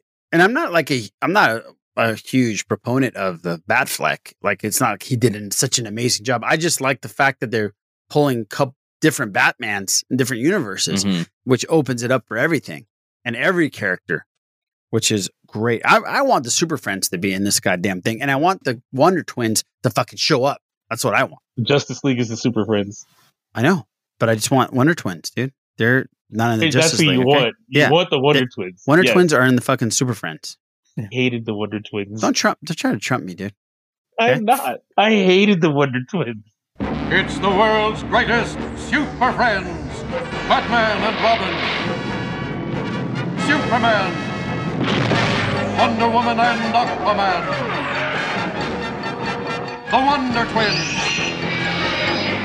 banded together to protect the universe from the forces of evil. Absolutely. I could really care less about the Wonder Twins. I just knew it to piss you off. You and everybody else. Yeah. I do like Frogman, though. I'm still waiting for Marvel to. You go wait on that one. Well, okay. Now let's get into some trailers. The real meat of the real episode. meat. Yeah. We'll end it with the meat. Suicide Squad BTS and Batman trailer, little teaser. I want to watch there was a Black Adam one too, but the Black Adam one's more of we didn't film anything, so we're going to animate a bunch of stuff and make The Rock look like he's doing something. It was pretty cool. It was pretty cool. Not that I would say if you had to pick one, but you have to see the Black Adam one. It is pretty cool. Oh, it's great. It's great. Pretty cool. It's really cool looking. Because the other ones are the normal trailers and stuff like that you would see. Yeah. Except for the Suicide Squad one, it's just kind of like a list, and it's kind of like a cool way to reveal everybody. But the Black Adam one is actually stylistically pretty fucking awesome. Right. No, it is. And by the way, before that, Matt Reeves' HBO Max series that Les was really iffy about is wondering, like, I watch it if Batman's in it. Matt Reeves said it will take place during the first year of Bruce Wayne's crime-fighting career. He definitely might be in it, or his presence will be in it. There you go. And that's going to be on HBO. So there's that. Okay. So we are going to watch the Suicide Squad behind the scenes. And this is James Gunn in his full glory. And he seems so happy. There's some characters I have no idea who they are, but let's check out the behind the scenes Suicide Squad. WB, baby. I think it's going to surprise people. You kind of sit there and go, how did they do that? It looks like Rogue One. It's going to be different from any superhero movie ever made.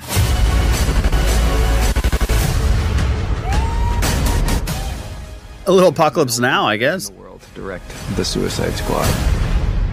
Then James Gunn. I was excited with an opportunity to be able to do the Suicide Squad in the way it could be done from my point of view. Is that King Tom? It's completely unique.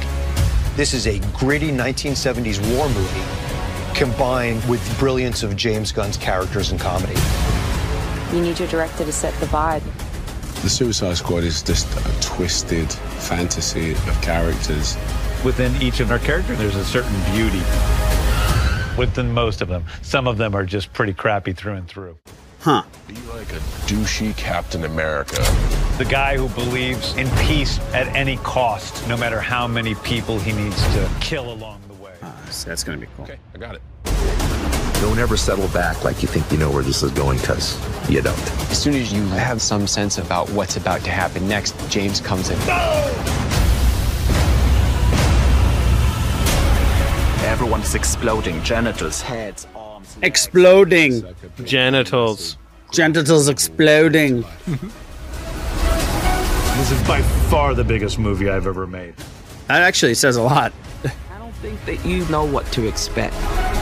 Don't get too attached. It's so cool that they brought the old actors from the first one and then mixing it. Most exciting journey of my life making this film. That's the King of Staten Island right there. Huh. Wow. Only in theaters 2021. Wow. Okay. I want to get King Tom's first reaction here. What do you think, King Tom, after watching that BTS? I mean, it looks like James Gunn is having fun, and I'm happy for him that he is. And will you be watching this in a movie theater? I'll think about it. Ooh, that's pretty big for you.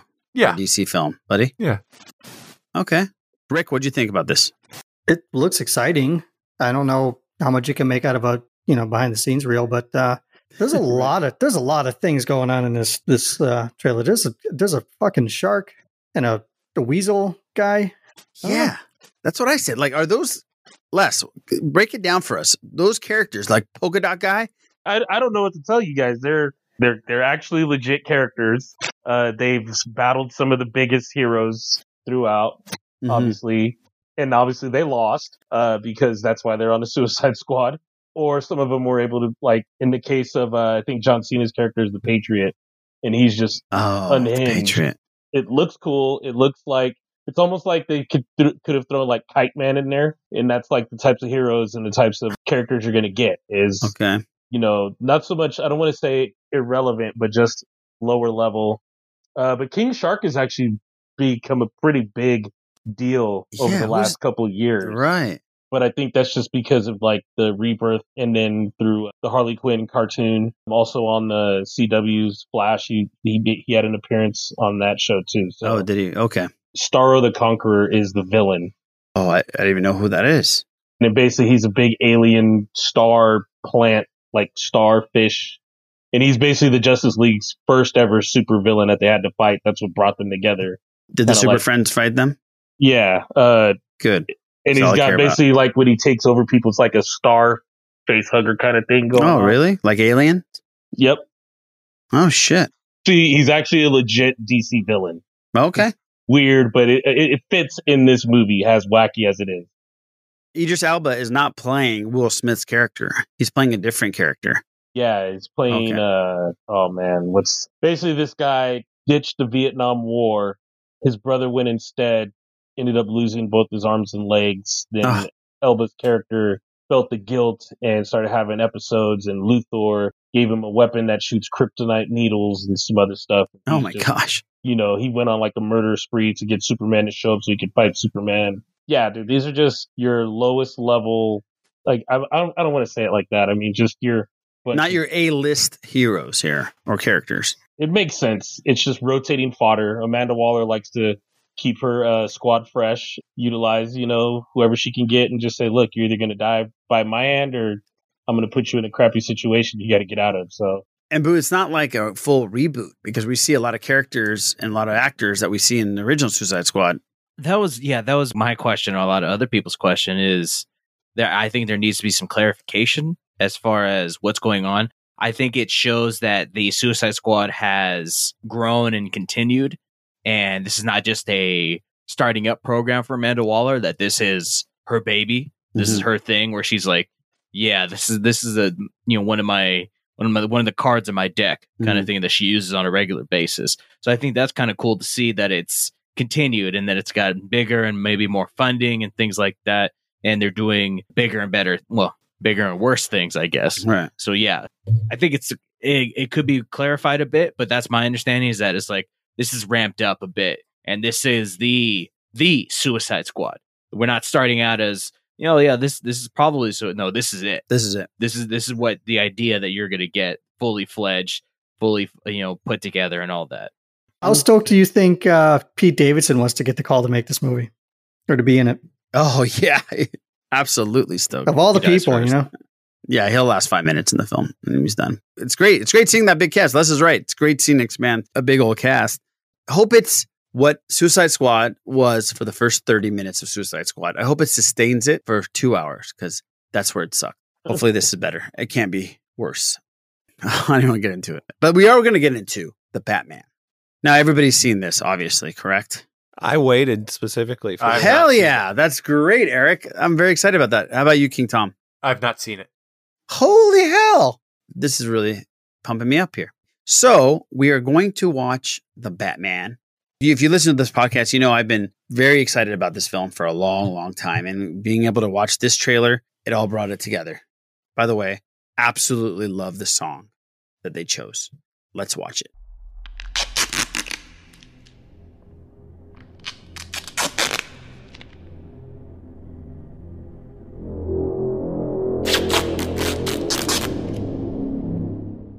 It's already creepy. That would be a really shitty way to go. Yep. From your secret friend. Ugh. Hearing Kurt Cobain's voice with this song.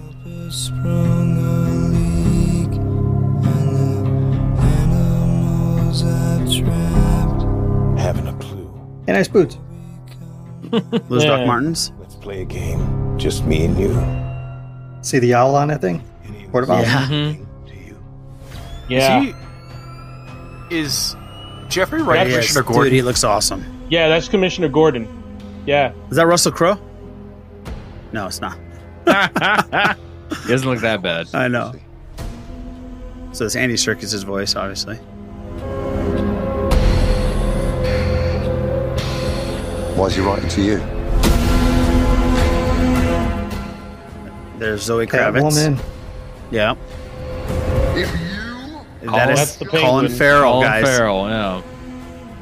They could have just hired Richard Kind. What is the price for your blind arm? That's Paul Dano. The hell are you supposed to be? This part's the best.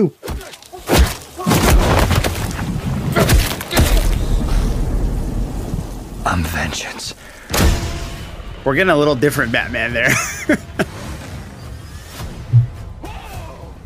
I'm always interested to see if whoever plays Batman changes the voice when they are Batman to when they are Bruce Wayne. So I'm interested to hear Robert Pattinson talk. Oh, Something in the Way by Nirvana. You're part of this too. How am I part of it? You'll see. Oh. Was that Robert Smith at the end from The Cure? No. Oh, okay. So I want to get Eric's take, King Tom's take. You guys haven't seen this. What do you guys think? Well, it's pretty neat. I like the tone of it. I didn't expect to dig it as much as I did. Mm-hmm. I like the hopelessness of it. Mm-hmm. I guess he looks pretty cool, right? He does. I think he looks great. I think he's a great actor. I know he catches a lot of grief for being in the Sparkle Sunshine vampire movies, but you know what? He did a good job in those too. What he had to work with, and I'll see this. I probably won't go to the theater to see it. I don't know. It depends. Who knows what I'll do? But it's cool. All right, good. Pretty cool. Okay, how about you, King Tom? It looked like you would expect Batman movie to look like. I like Jeffrey Wright. I think he's going to be great in it. Pattinson, like Eric said, he's a great actor. But then at the same time, that one scene where he's beating the shit out of the kid, right?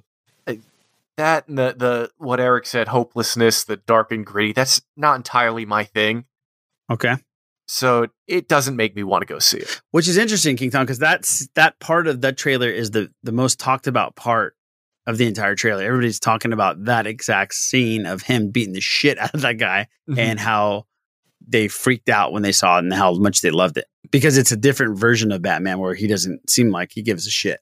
Well, not only that, Robert Pattinson is not your typical action star. So for what it's worth, I would like to think that a lot of people, because remember, he got into that controversy when he didn't want to work out at the beginning of the pandemic, stay in shape. Right. People got freaked out. Got upset at that and started bitching about that. So you kind of, for people to be like, oh, this is delightful because he can kick some ass. He beats some ass. He's delightful. Looks like he's tough enough. You're like, come on. It's Batman. He's going to have to fight. Like, I understand where King Tom's coming from with the whole needing it to be not so much of the late night in the cave kind of thing where everything is just black and deep red and all that stuff. But isn't that Gotham? Isn't that Gotham in itself? Like, when do you see Gotham sunny?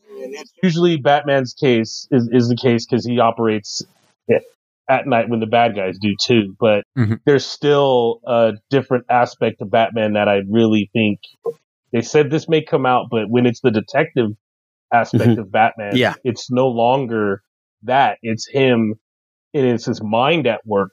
So it kind of changes the scenery, just kind of changes the tone of the books at the least.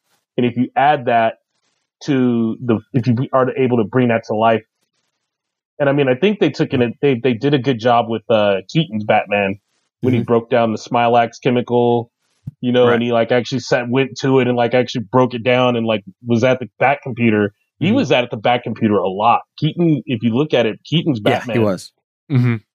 Was as much a detective as the character can be. He pretty much did both. I like it. I like how it looks. I like the Batmobile for sure. No, it looks badass. Is that a Dodge Challenger or a Charger? I don't know what that is. Legit, 68 I think it's the Challenger. 70? It's the Vengeance. It is the Vengeance. Yeah, it's badass. I gotta say, for a movie that they said is only 25% filmed, they came up with a pretty fucking solid trailer. They sure did. Oh wow! Yeah, 25 to 30% done, King Tom. That's it. That's pretty. That is impressive. Yeah. So it seems like any quote unquote effects, be they explosions or whatever, are practical. That part is pretty impressive. The beatdown scene. What got me about that scene is the line when he says, "I'm vengeance," because that immediately threw me right back into the animated series of that Kevin Conroy line of him saying, I am vengeance. I am the night. I am Batman. Which is it's one of those iconic moments from the animated series. The other thing that really kind of hooks me about this movie is just the star power and the fact that besides Jeffrey Wright and a few glimpses of Robert Pattinson, we didn't see faces of the stars in the way that we would normally expect to see them. No. Paul Dano is completely covered up, and it's just goggles as the Riddler. Which, I mean, come on. For my point of view, I think the Riddler I think my favorite of the Batman Rogues gallery. Catwoman is Zoe Kravitz. Her face is completely covered up, and then our Penguin. It took me like a day to realize that was, I'm blanking on the actor's name. Colin Farrell. Colin Farrell. Yeah. Here's a guy. I remember the first time I saw In Bruges and I was like, holy shit, this guy's, he's something else. I love that movie. And then I'm watching this. And like I said, jokingly, fuck, that's Richard Kind. They put he looks just like Richard Kind. They beefed him up a little bit. And, this movie, hoping they don't throw too much in it because we just named 3 major Batman villains right there. Hopefully they don't go that, the Spider-Man 3 route. Could set up a very, very cool looking Gotham. Just with the star power that they were able to bring in for this first movie, I'm excited. We never saw Marconi, which is John Torrentino. What's his name?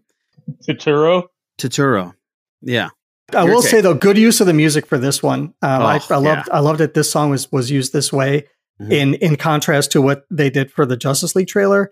And I understand that was, but I understand that was Zack Snyder's daughter's favorite song. So that's why they used Hallelujah for that trailer. Yes. It's tonally for what they were doing for the trailer. It seemed very grandiose and kind of over the top. I understand why he used it. It didn't really fit what it seemed the movie may or may not be about with this extended cut. So I understand why, but this song for this trailer just absolutely fit. Yeah, perfect. And it's not a huge popular Nirvana song at all, but it's such a great song. It's interesting because, this is supposed to be Batman starting out. This is after year 1, of course, but he's still pretty fresh on the scene. Right. He's going to make some mistakes. He's still meeting villains and things like that. People he's going to be fighting for potentially decades. So it's interesting to see how he's already become Batman in such a short time where, he walks into a crime scene. Nobody blinks an eye. Everybody's like, oh shit, it's Batman. But nobody says a word. Nobody freaks out. None of that. It's like, all right, well, he's fucking here. This means this is a big fucking deal. So that's interesting to see. The violence, I think I could attribute to him being a younger Batman, kind of I don't know, maybe not as precise of a Batman, whereas he's like, I need to set a precedent here. An example. Yeah, exactly. One of these motherfuckers is going to be the proof positive that I will fuck you all up kind of thing. People don't know who the fuck he is yet. Yeah. Some people don't. And he's like, well, you're going to learn tonight. And then you're going to spread the word. And then people are going to know you don't do shit at night because I'm around. So it'll be interesting to see that. But I thought in Batman versus Superman, the Gotham that you see, I did dig it. I did stylistically, the colors, because that I was like, that's Gotham. I felt it instantly. Also seeing it, in the Keaton movie and things like that, there's not much color. It seemed a bit too dark. Like there's not a street light in sight. But remember, this is film noir, is what they're tapping it as. Absolutely, yeah. So I think I have to see more footage and to really get a feel, because I know that there's going to be more light and there's going to be stark contrast of there'll be the solid gray, but there's also nighttime. You have almost like a moonlight feel to it and things like that. And then there's something that needs to stand out is going to be red. There's going to be a neon sign or something like that. So I understand that, but it seems I think I need to see a little bit more to see how dark it is. Just it reminded me of Seven a little bit. Yeah. And I think it's going to be a mix as far as. Yeah, I'm sure everybody's played, but the Arkham games, as far as maybe violence, where he's actually going to fuck some people up, a group of dudes or something like that. And then also almost the verging on the realism of the Christian Bale Batman movies, where you see him, he's, like Les said, he's at the computer, he's having to figure shit out. He's not just, fighting crime. He's like, well, I have to figure out. Yeah, there's going to be a lot of that. Yeah. It's going to be a lot of that. And one thing I'm really hoping for is prep time.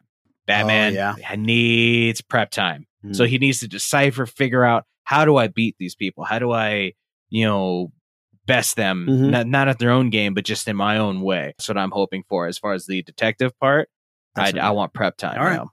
I feel like in that scene where he just wades into that dude in front of all his cronies, that's a sign of somebody who hasn't managed to keep their emotions in check when they've got a job to do. And you get in there and suddenly you're taking out everything that's wrong on the person that you're fighting. That's exactly what it looks like. When I was younger, man, and I would end up getting into a fight, it was always very much a you're getting ready to pay for everything that's wrong in my life right now situation. And that's what that looks like to me. He just, doesn't know how to keep a grip on it. Well, yeah, I'm very excited about this, and 30% done. That's crazy. And I was thinking there is one film that shows Gotham during the day and colorful a bit, and that's Birds of Prey. Oh, that's true. I hope they make this universe last long enough to bring other rogues to the screen. I'm getting really tired of the same old enemy. Yeah. And it's either going to be Riddler or the Joker at some point. I need a real Victor Zsasz. I need the actual, give me Firefly. Let's step it up, let's get some of the ones that are not so quote relevant to Batman, but still give him a challenge.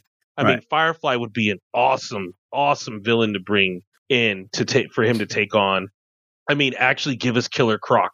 The Mad Hatter would be great. He's got such depth to his rogues gallery that they could do this forever. And I just don't understand why they haven't figured out, or why they always keep, when they clean the slate, this is what they give us again.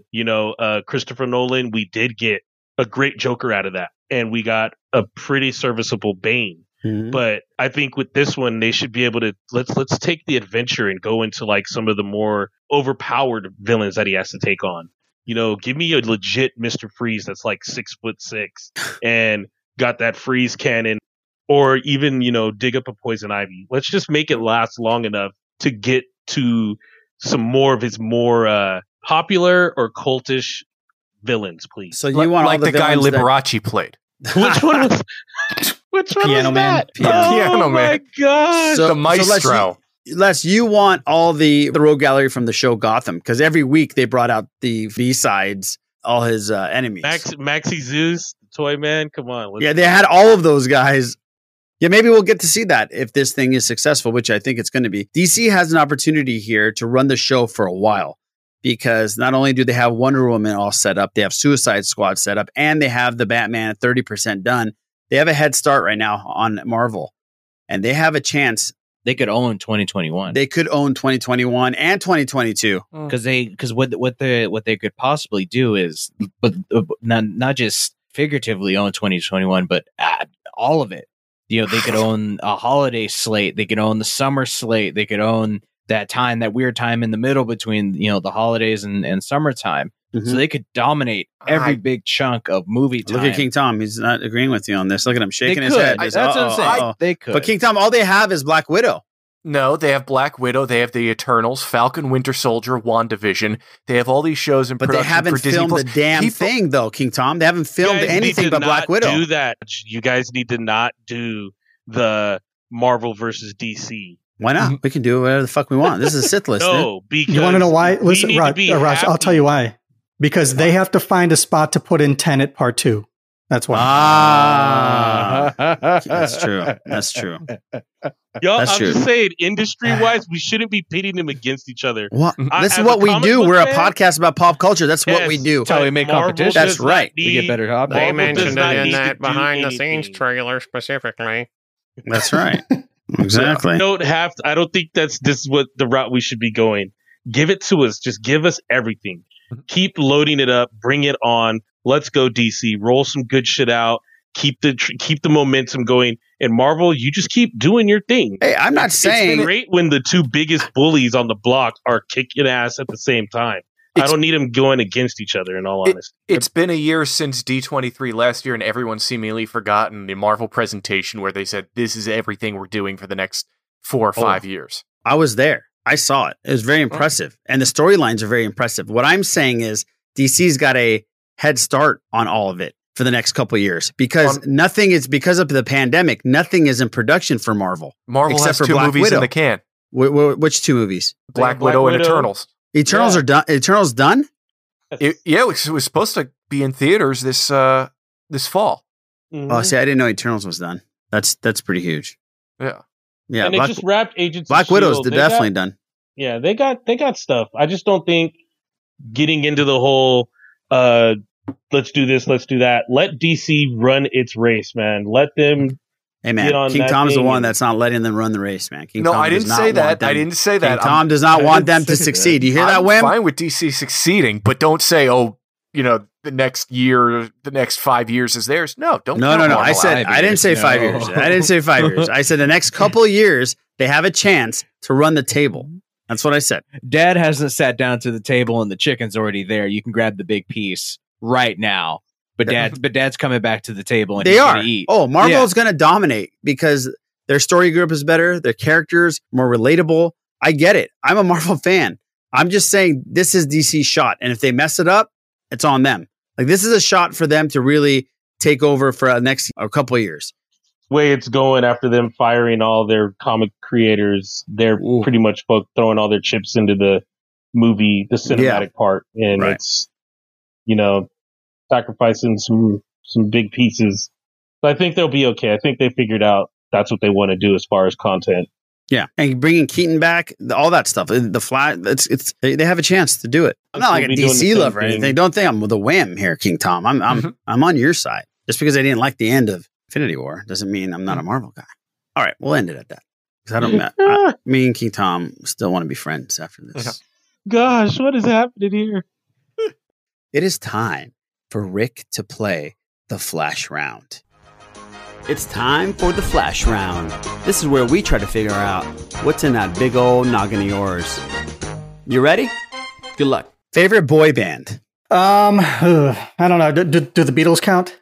They don't count. Yeah, they do. No, they don't. Yeah, they do. They're a boy band. New Edition. So he asked for the Beatles and he says New Edition. That's fantastic. Love it. Okay, that's definitely they're a boy band. Favorite bounty hunter? Ooh, Cad Bane. Ooh, nice. Favorite musical artist or band in general? Descendants, hands down. Oh, nice. Favorite cuss word? Fuck your mama. All three of those together. I like that. Fuck your mama. We've never had that. It comes with some extra weight to it. That's really good. Fuck your mama. Yeah. Okay. I'll put a little growl on it too. Fuck your mama. There it is. What color would your lightsaber be? Green, all day long. If you were to pick a planet to live in the Star Wars universe, which one would it be? I'm going to go Yavin because it seems like, pretty cool place to be. Temples Very and all plush. that. Yeah. Being Mexican and the temples that we have down there and in Central America and stuff seems very homey. It's like Cancun, pretty much. Chichen Itza and all that. Rogue One or Solo? Rogue One. Cassian, come on. Rogue One. Oh, yeah, that's true. My bad. Leia, Padme, or Rey? This is a tough one only because for two of these characters, we have a little bit of span of time between them. As far as the longevity of characters, but I'm going to go Leia. Okay. Favorite cereal? Ooh, Cinnamon Toast Crunch. That's a really good one. Have you ever had that shot? You used to obviously own a bar. Did you ever? He still does. What are you talking about? I know. I was the guy who was wise enough to the shots and didn't have the ones that were goofy like that. So if anybody ever offers you a cement mixer, don't do it. Oh, I've never had a cement mixer. I've had a Cinnamon Toast Crunch. It's fantastic. Okay, what's your favorite shot?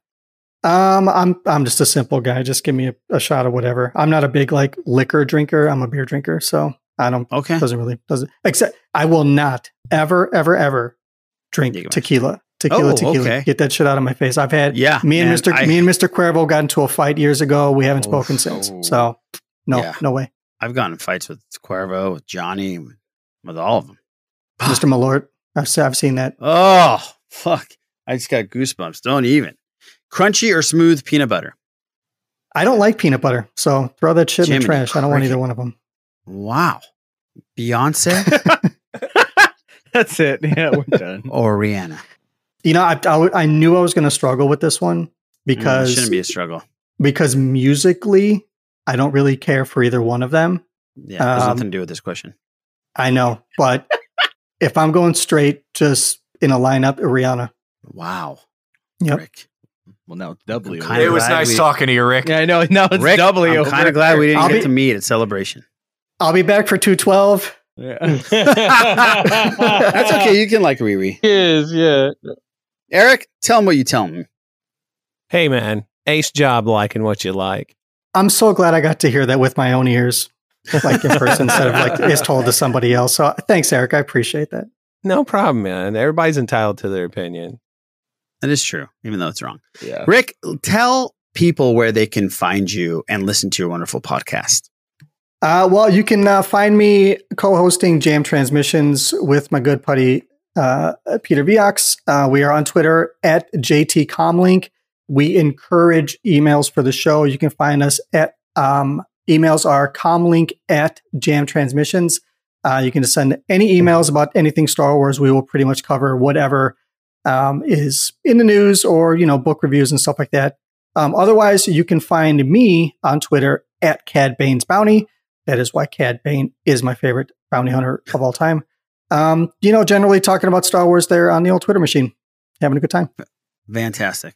And that will be in the show notes. So check it out. Click and listen. Mr. Tom Chansky, where can people find you watching those DC films? I'm actually going to be busy studying episodes of Casey's Top 40 in preparation for the next segment of Naboo. Casey. Keep your feet on the ground and keep reaching for the stars. Damn it, I was going to say that. Oh, I'm sorry. You can find me on Twitter at Tom Chansky and then doing Patreon shows for The Bad Motivators, Steel Wars, and Blue Harvest. Great. Mr. Struthers, where can people listen to you? Not at gigs, that's for sure. Check out my other podcast, The Bad Motivators, where we talk about collecting toys and Star Wars. And follow me on Twitter at Eric Struthers. Great. And Mr. Gonzalez, where can people find you? You can find me on Twitter at LessIsMore78. There it is. And Les, again, I'm not trying to be DC versus Marvel, okay? Just relax. Just bring it down a notch. Okay? I don't believe it. I don't believe it. King Tom, why are you hating on content? Stop hating on content. We have nothing else to talk about. Let's stir some controversy. That's what I do here. Carlos Buarguello, where can people find you? You can find me on Twitter at the Sithless Boo. And you can find me at the Sithless on Twitter. Thank you for listening. Really, really appreciate it. And we'll catch you next week on episode number 213 of the Sith List. I am what you did. Look at me, life in jail.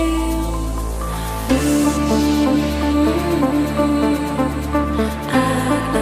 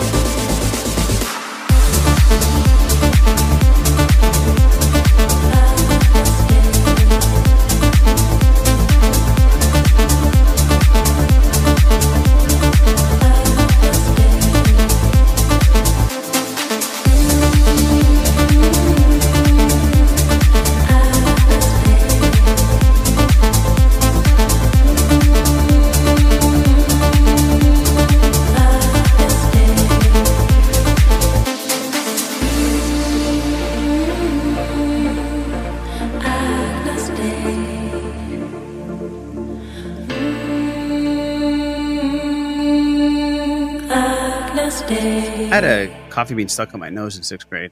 And I never got it out, and it kind of disintegrated up there, and it gave me a migraine. I didn't go to school for the next 2 days. That was actually 4th grade. Maybe it was 2 years of your education. Not surprising. That explains a lot. Now that I was about to say, about not it. surprising. Fuck off, King Tom. Have you had ADHD since then? You know what's Maybe funny? it was absorbed in your brain and you've just been jacked up the entire You know what's time. funny? Right when I was saying it, I was thinking about it. I was like, fuck, King Tom's going to say something.